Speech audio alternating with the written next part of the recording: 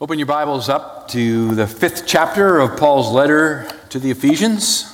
Ephesians chapter 5. Our text will begin in verse 18, carry through verse 21. But let us pray to begin. Father, as we open the Word of God together, we pray that your Holy Spirit would open our eyes to the truth, that he would enliven our hearts to hear and to believe and to appropriate that which you have for us here. Father, we want to be people who are not merely hearers of the word, but doers. And so help us in this, we ask in Jesus' name. Amen. Well, beloved, it's good to be back with you. It was a good week in New England last week. Spent it with my folks celebrating my father's 90th birthday, and it was really a delight to sit with him and watch baseball. And I won't say anything more than that. Okay? It was a delight. It would have been a delight no matter the outcome. It was a double delight. It was indeed. So, but it's good to be back. You know, when God saves, think about this with me. When God saves, he does not take us immediately to be with him in glory. I mean, he could do that, couldn't he?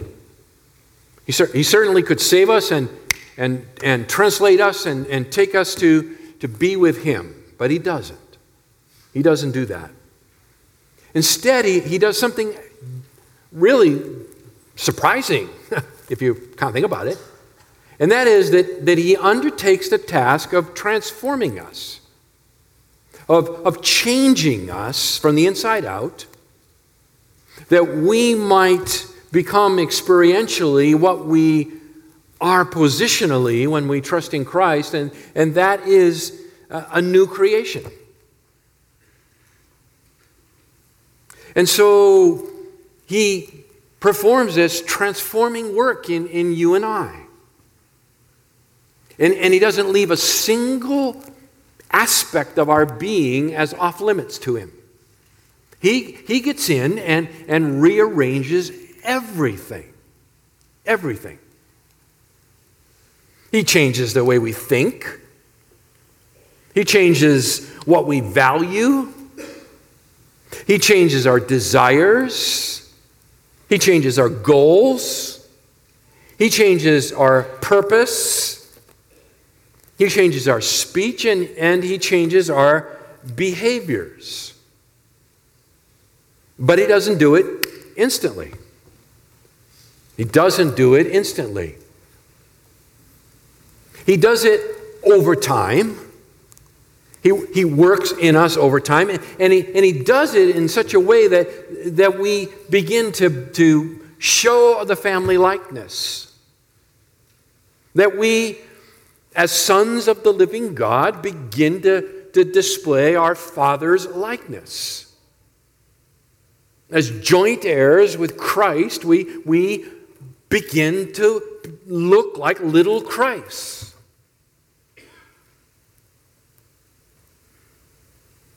He does this amazing, transformative work in us slowly, progressively. And he does it by his Holy Spirit through the Scriptures, the Word of God. The Spirit transforms, the Spirit saves, and the Spirit transforms through the Scriptures.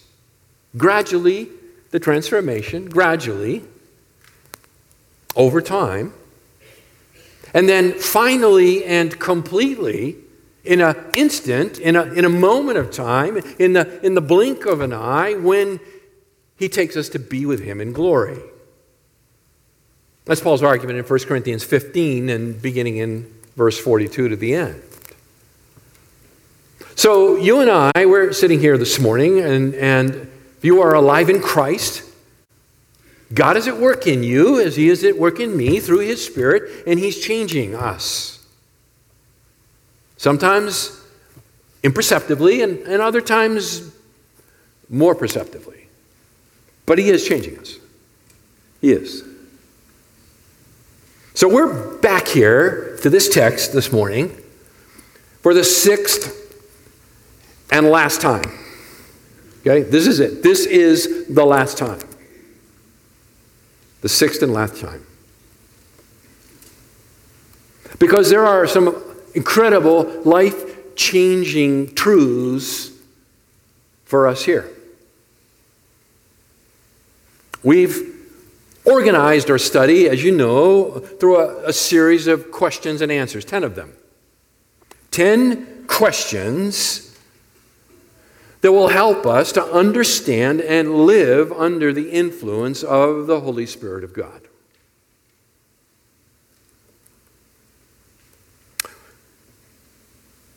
This is our wrap-up sermon, so what I want to do is review quickly, briefly, or we won't finish, the first nine questions, and then we'll undertake the 10th. That's where we're going, okay?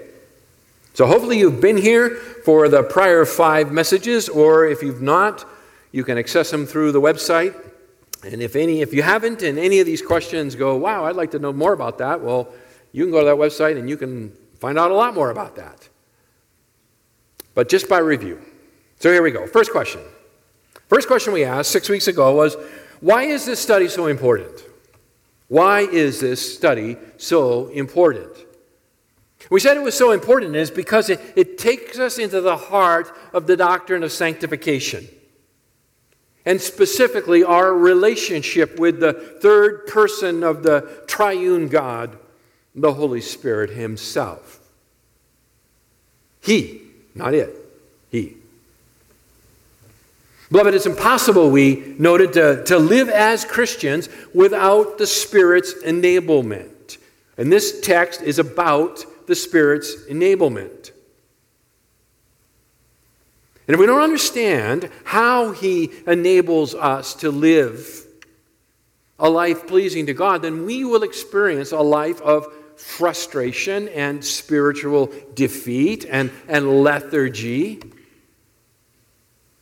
that God would not have for us. So this is an important study, and this is why. Take a look at verse 18. Let me read it. Do not get drunk with wine, for that is dissipation.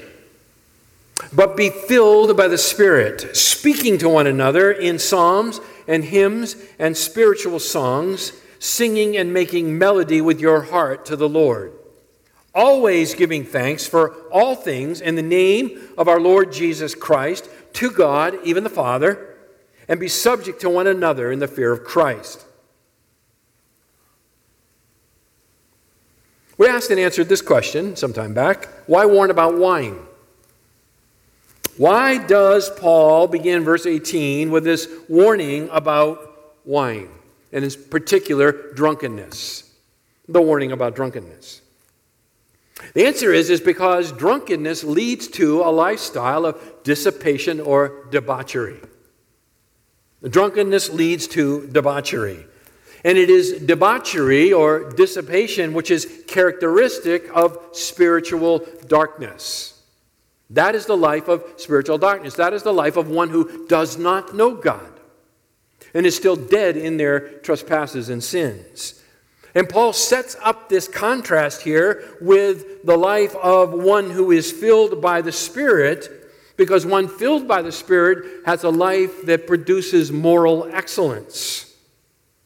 And a moral excellence that is on display in the church, the home, and the community. And so there's a great contrast here.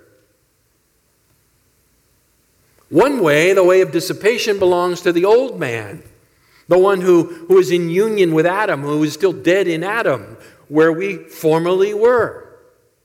One whose life is filled by the Spirit, one in whom the Spirit of God is actively at work, is one who is now a new creation in union with Christ. And so it is a very stark contrast that Paul gives us. We ask this question, number 3. What is the filling of the Spirit? What is the filling of the Spirit? And in answering that question, you'll remember that we had to jump into the pool, into the shallow end of the pool, but nevertheless, we had to get deep into the pool of Greek grammar. It took us into Greek grammar. Some of you loved it. Others of you, not so much. But we had to do it. And we did. And from that, we learned two things that are really important. We learned that the Spirit is the means of the filling and not the content of the filling. Do you remember that? That He is the means to be filled by the Spirit. Not as, unfortunately, many of the modern English translations give it, as be filled with the Spirit, as if He were the content that filled us. So we learned that. He's the means. We also noted that the verb here, to be filled, is a present passive imperative. In other words, it's a command verb with an ongoing action associated with it, in which we are the recipient of the action of the verb. Again, all that Greek grammar stuff.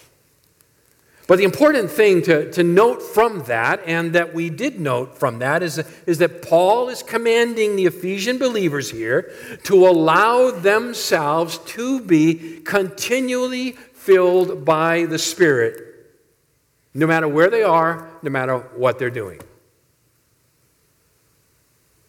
As we worked through that, in that particular sermon, we came away with this. This was one of the money statements, as it were. I quote, "To be filled by the Spirit is to live in a way that is fully influenced by the Spirit, willingly yielding ourselves to the Spirit's control. It is to put ourselves continually in a position in which the Spirit has free reign in our lives." So that captures the command that Paul's giving us here, is that we are to put ourselves continually in a position whereby the Spirit has full access to us. Now let us into a fourth question. Our fourth question was, how is the filling different from the Spirit's other ministries to the believer? How is filling different? Now, we didn't have time to, nor did we, look at a complete, what's called pneumatology, a complete study of the work of the Spirit, but we still looked at a few things, and we noted this. We noted that the Spirit has other ministries to us as believers, as Christians, such as sealing, right? He seals us, Ephesians 1:13. He indwells us, 1 Corinthians 6:19. We have Spirit baptism, 1 Corinthians 12:13. And what we noted about these three very significant ministries of the Spirit to the believer is that they are bestowed upon us as a gift. They're a gift. We also noted that they are an instantaneous reality, non-repeatable, that occurs at the moment of salvation. They are the gift of God to us on a non-repeatable basis, to all Christians, uniformly, at the moment of salvation.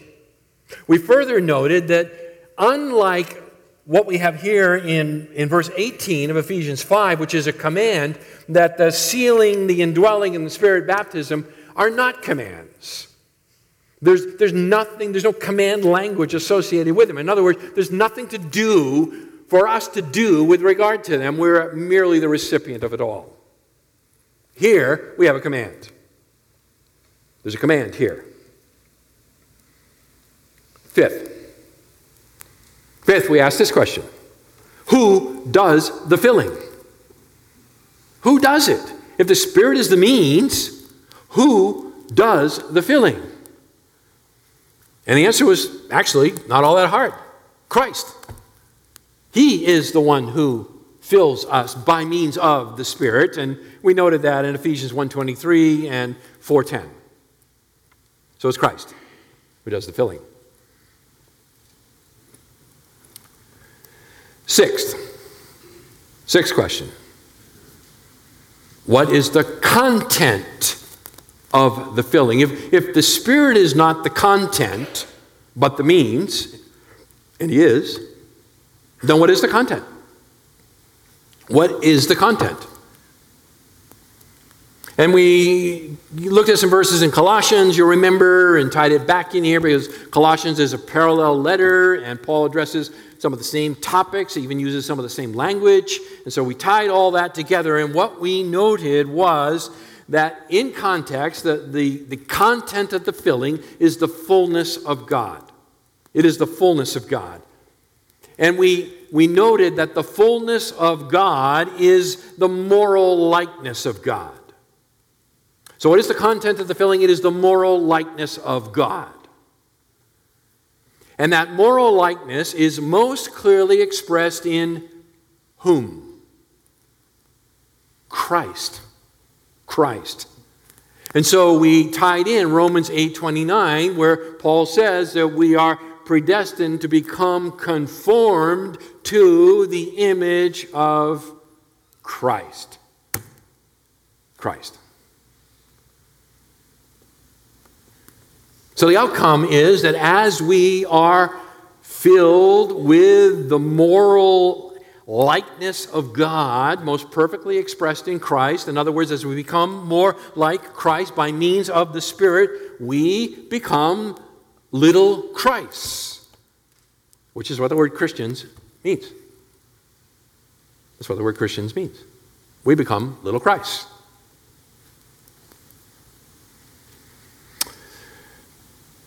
How do I fulfill this command? Number 7.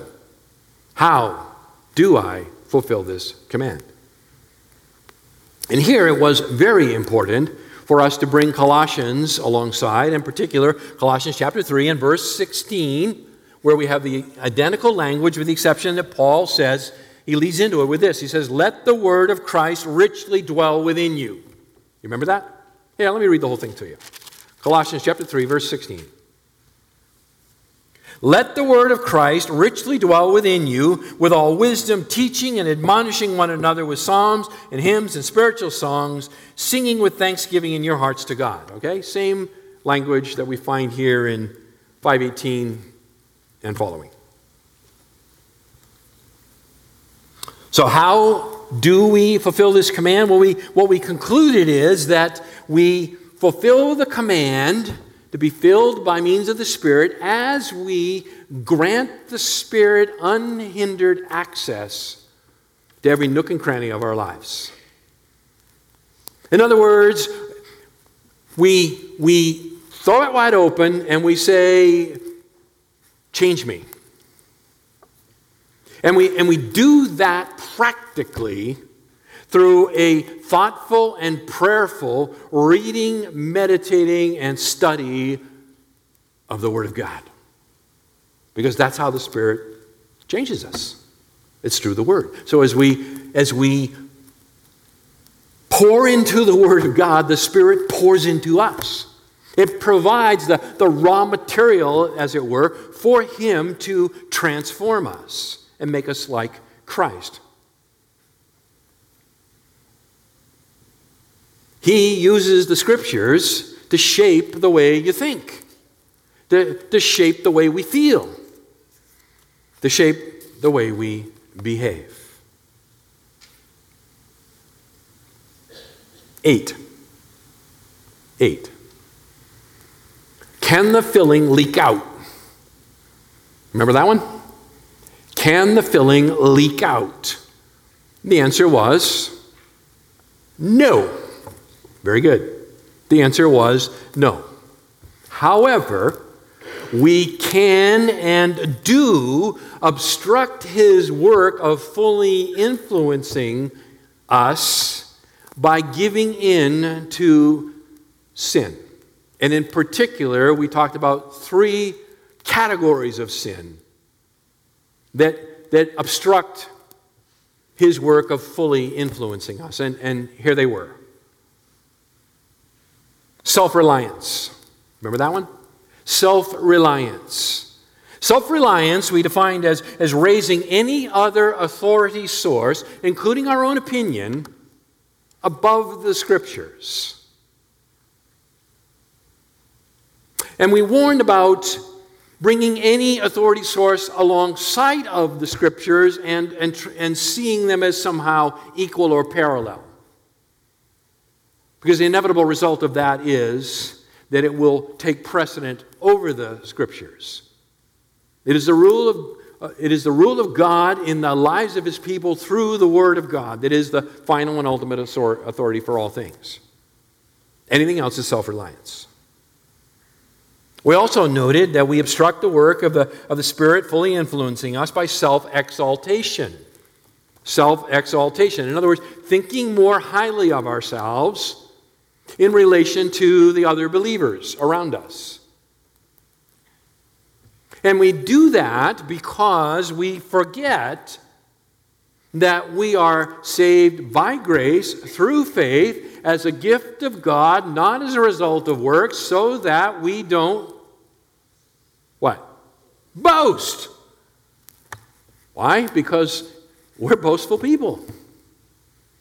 And so when we lose sight of that, we begin to exalt ourselves and to see ourselves as more important than others, and we lose track of the unity of the body of Christ. That obstructs the Spirit's work. Third, and finally, was self-will. Self-will. We define this as resisting the Spirit's work in us by living on the same moral plane as those who are still in darkness. Ephesians 4:30. Living on the same moral plane as those who are still in darkness obstructs the work of the Spirit. Why? Because it's not giving into His influence over us. 9. Is the filling of the Spirit visible? Is the filling of the Spirit visible? And here we answer this by noting that the actual work of the Holy Spirit conforming us to the image of Christ is invisible. Remember we looked at John 3, right? Spirit blows, kind of like the wind. You don't know where it comes from, you know where it's going, but you can see the result. You can see the leaves move. So with regard to the Spirit's work here, the results are not invisible, but the process is invisible. Can't see it. Can't see Him working. What we can see is the outcome of Him working. And we noted grammatically, again, because it's important. We noted here that the verb be filled in verse 18 is the main verb of this whole section. It's the main verb, and it controls verses 19, 20, 21, and really verse 22 as well. It's the main verb, to be filled. And what we noted was that following the main verb here in verse 18, Paul gives us, in verses 19 through 21, 5 participles that describe the result of the Spirit's filling, not the means of the Spirit's filling. And that was important. So, is the filling of the Spirit visible? Yes and no. No, in that you don't see Him work. Yes, in the sense that you can see the outcome of it in verses 19, 20, and 21.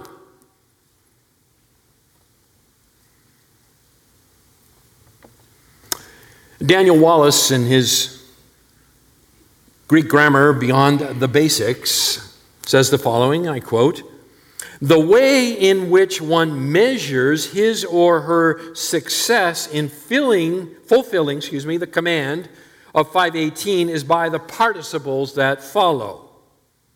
In other words, the way that you and I can measure our openness to the Spirit's work in us is by evaluating our lives in light of these 5 participles in verses 19, 20, and 21.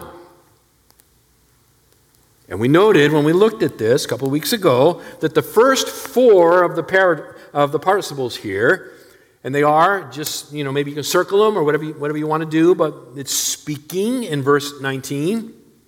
It's singing and making melody in verse 19, and it's giving thanks in verse 20. Those are the first four. All right, so speaking, singing, making melody, and giving thanks.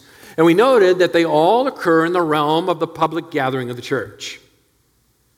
In other words, you can evaluate the Spirit's work in you. Are you being filled by the Spirit by how you participate in the public gathering of the people of God?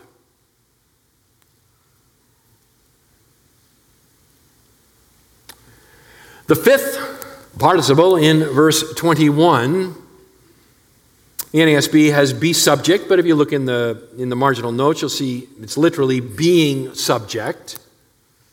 Okay? Being subject. Serves as a bridge. So it's a bridge. And it's a bridge from the public to the private. So it's the idea of submission publicly, yes, but it's more specifically submission as it plays out in the home, beginning in verse 22 and running all the way through chapter 6 and verse 9. So this,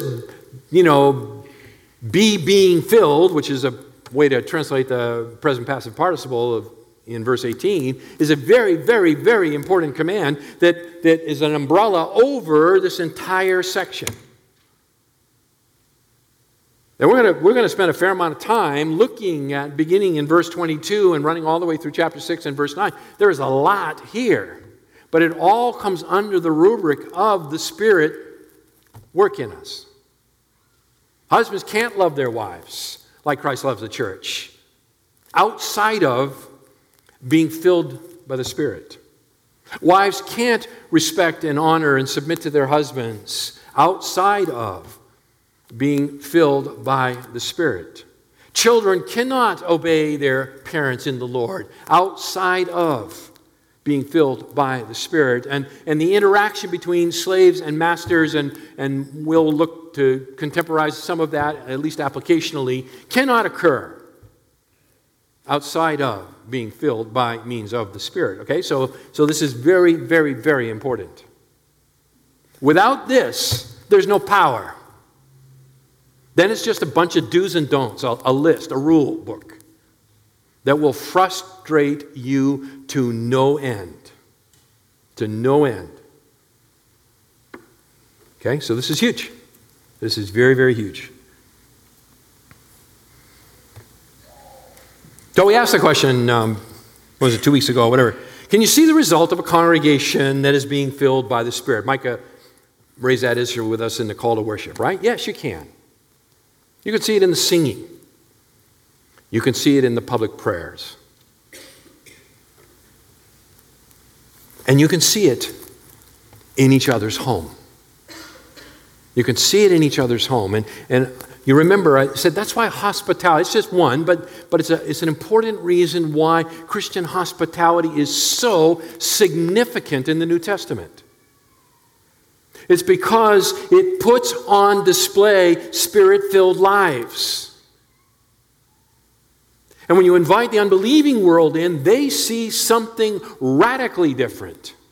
And when you invite the believing world in, it is a means by which we disciple one another.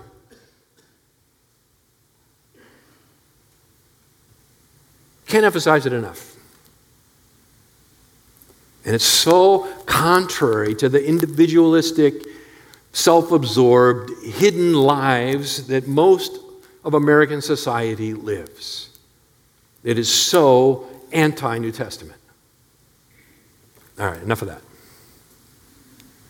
We're ready for new material. Where are we here? Okay, we're good. I think we're okay. We're ready for the final. Here it is, 10th question. 10th and final question. Where do I find the strength to obey? Where do okay, I'm persuaded, right? Uncle. But where do I find the strength to obey? Again, Daniel Wallace in his his fine grammar here, Greek grammar beyond the basics, he notes, in speaking about the grammatical structure of verse 18, he notes the progressive difficulty, this is important and insightful, the progressive difficulty of going from speaking God's word in song to being thankful for all things, right, verse 20, to being submissive to one another. In other words, the easiest thing to do is show up and sing. Being thankful for everything is hard. And harder still is being submissive to those in authority. Wallace writes, quote, such progression would, of course, immediately suggest that this filling is not instantaneous and absolute, but progressive and relative. That's great. Okay, let me read it again. Such progression from singing to being thankful for all things to being submissive to one another, such progression would, of course, immediately suggest that filling is not instantaneous and absolute, but progressive and relative. In other words, being filled by the Spirit is not like flipping on a light switch. It occurs over time by diligent exertion of effort on the part of the believer. It's a command, after all. But here's the rub. There are times in every one of our lives, and maybe that's where you are right now this morning, but there are times when we find ourselves not particularly diligent and not expending much effort in the Christian life. It happens to all of us. To all of us. So you may be there right now. You may have just been there. It may be hanging out there for you because it's a common experience. It's a common experience. You're not alone. You're not alone if you're kind of feeling a little cold this morning. The question is the answer to the times when we're not being particularly diligent, when we're not exerting much effort in being filled by the Spirit, is it to dig down deep and pull yourself up by your bootstraps and just try harder? Is that the answer? Is it just sheer willpower? You know, the Nike slogan, just do it. Or has God provided a means of grace to help us in our time of need? You know the answer, right? God has provided a means of grace, really means, plural, of grace, to help us in our time of need. So if you're in it this morning, listen carefully. This is the way out. If you're not in it, listen carefully. So when you are, you know how to get back out. God has provided various means of grace, and they all flow out of the gospel. They all flow out of the gospel. Why? It is because the gospel contains the greatest density of the power of God to be found anywhere in the universe. That is Romans chapter 1 and verse 16. It is the power of God. It is of a greater power than that which he exerted when he spoke this universe into existence. So the power we need is available to us in the gospel.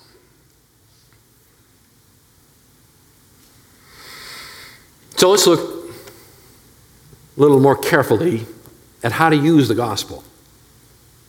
So it begins here. I'm calling it the means of grace.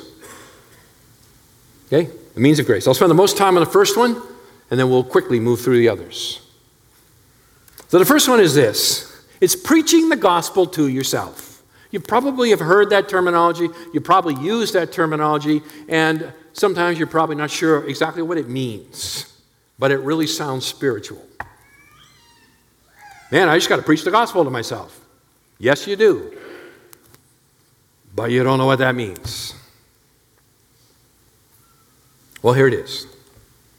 And we don't really have to go outside of this letter to the Ephesians to be able to do it. Isn't that beautiful? Isn't that beautiful? We preach the gospel to ourselves like this. We begin, for example, in chapter 1 and verse 4 by noting that God the Father loves us. Right? He chose us in Him before the foundation of the world, that we should be holy and blameless before Him. In love, He predestined us. He loves us and He has chosen us to be holy and blameless.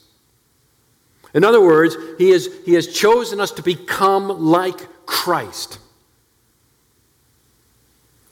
That's why God has saved you, if you're a child of God this morning. He has saved you so that you will become like Christ. And He's committed to it. Further, we can note here in 5 and 6 and then down into verse 11. Oh, by the way, I had another reference here to chapter 2, verse 4. God being rich in mercy because of His great love with which He loved us. Right? So to preach the gospel to yourself is to understand and acknowledge that God loves you. And he chose you because He loves you, and He chose you for a purpose. Not randomly, but He chose you for a purpose. To be like His Son.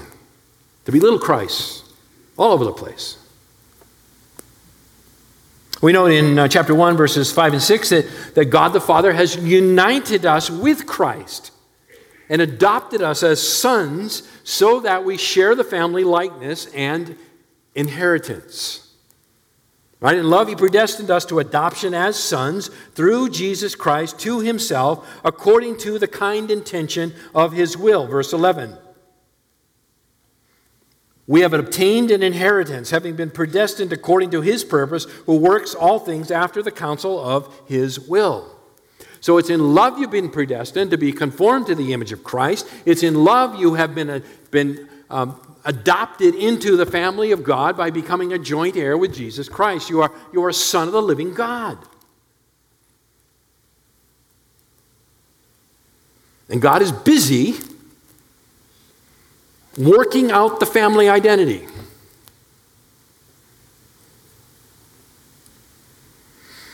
We note in chapter 1, verse 7,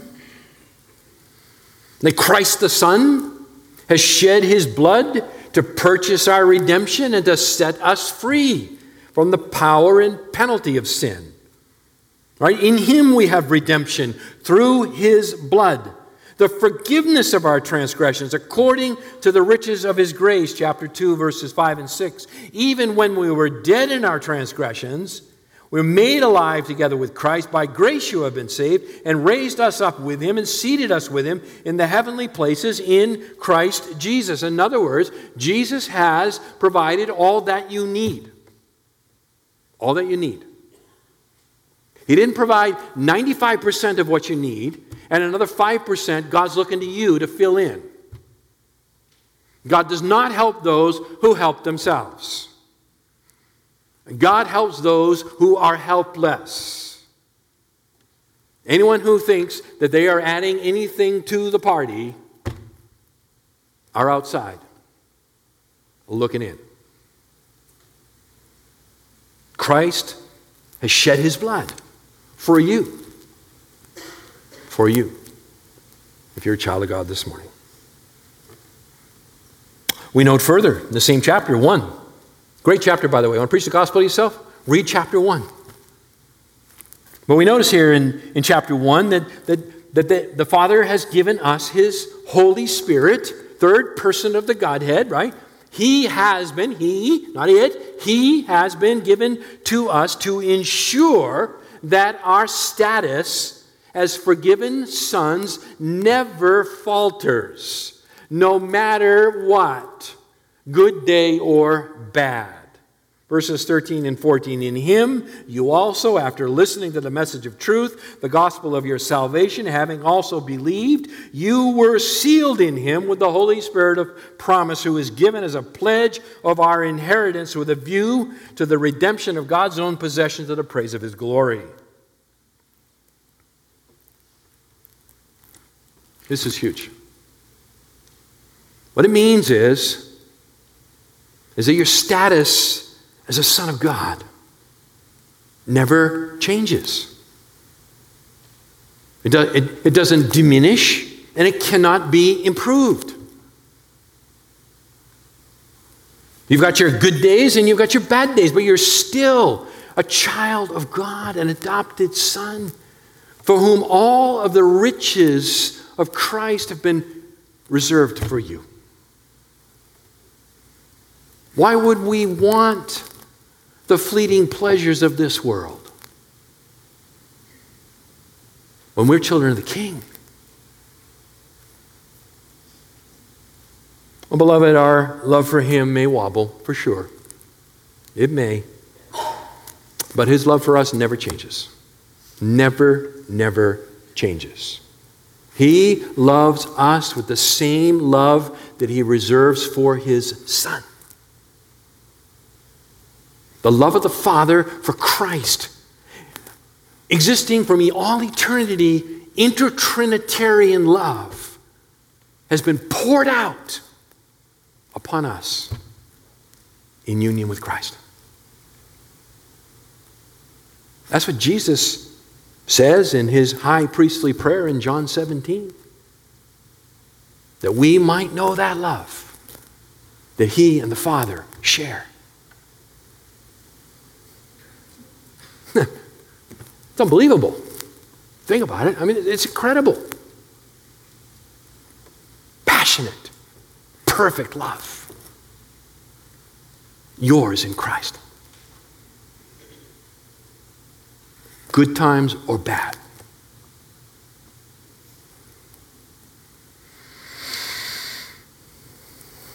Chapter 2, verse 13.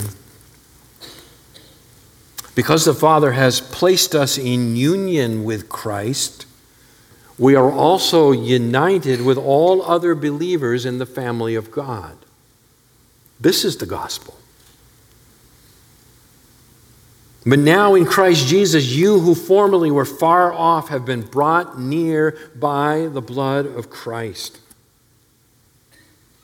In this local fellowship, we all share the same indwelling Holy Spirit and experience the fellowship of the Spirit one with another. That's Paul's statement here in verse 18. For through him, that is Christ, we both have our access in one Spirit to the Father. In other words, that my access to the Father and your access to the Father is identical through the Spirit. In other words, that none of us have an advantage over one another, and we are all together in one family. And we can call him Abba, Father, Daddy.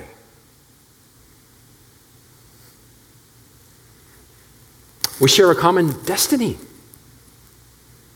We share the common family identity, and accordingly, we share a common destiny and a common purpose.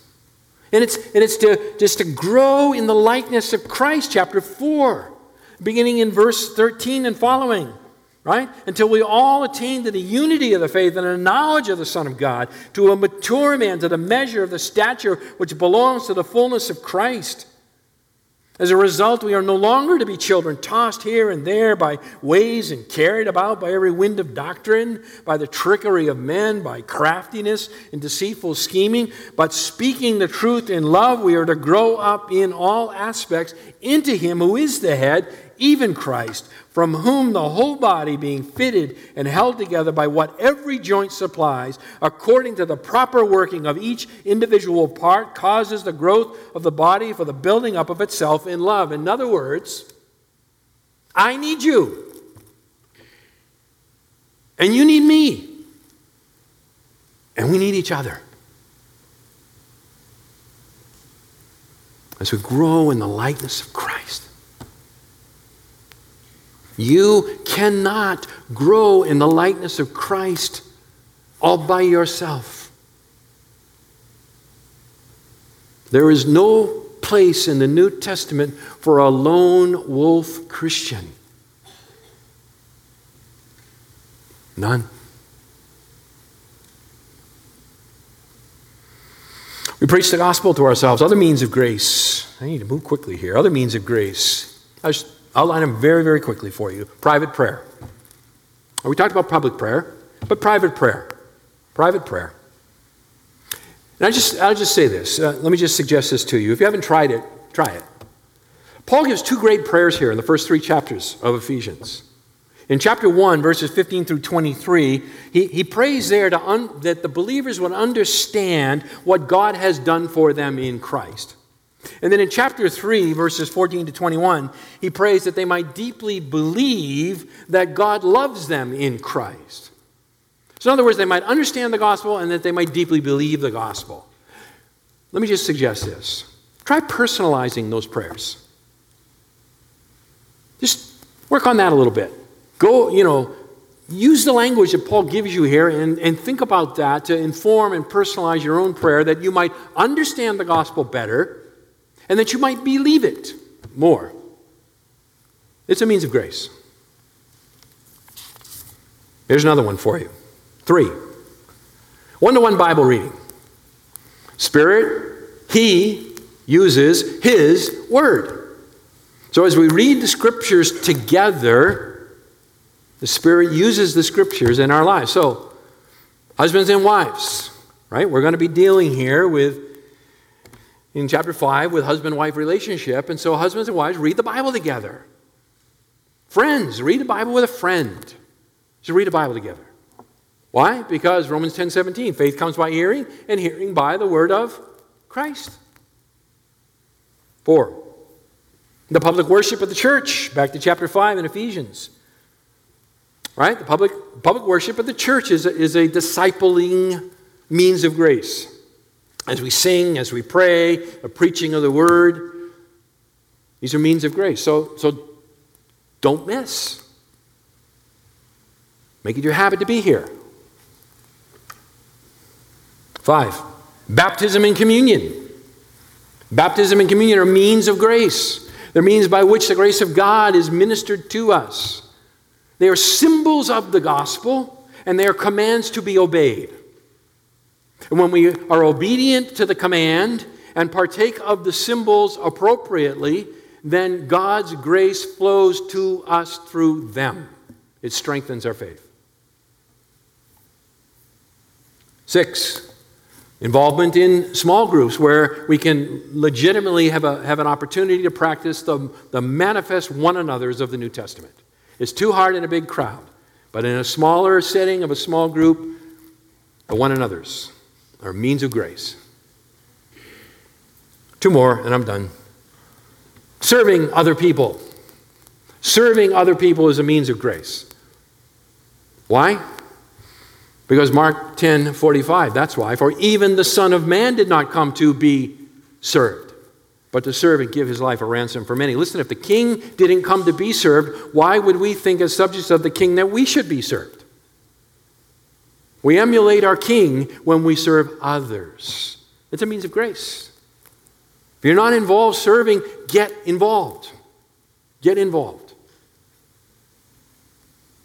And finally, sharing the gospel. Sharing the gospel is a means of grace. Why? Because we tell other people about what Jesus has done. It strengthens our own understanding and commitment to that gospel. And if God grants us the incredible privilege of actually seeing the lights come on and the scales fall away and someone trusting Christ, man, we can rejoice with the angels, right? But even if we don't, the very act of sharing the gospel in and of itself reinforces our understanding, commitment, and belief in that same gospel. It is a means of grace. Let me pray, and we will come and partake of one this morning. Father, thank you for your word. Thank you for our time in it this morning, and may your Spirit apply it to each of us where needed. We ask in Jesus' name, amen.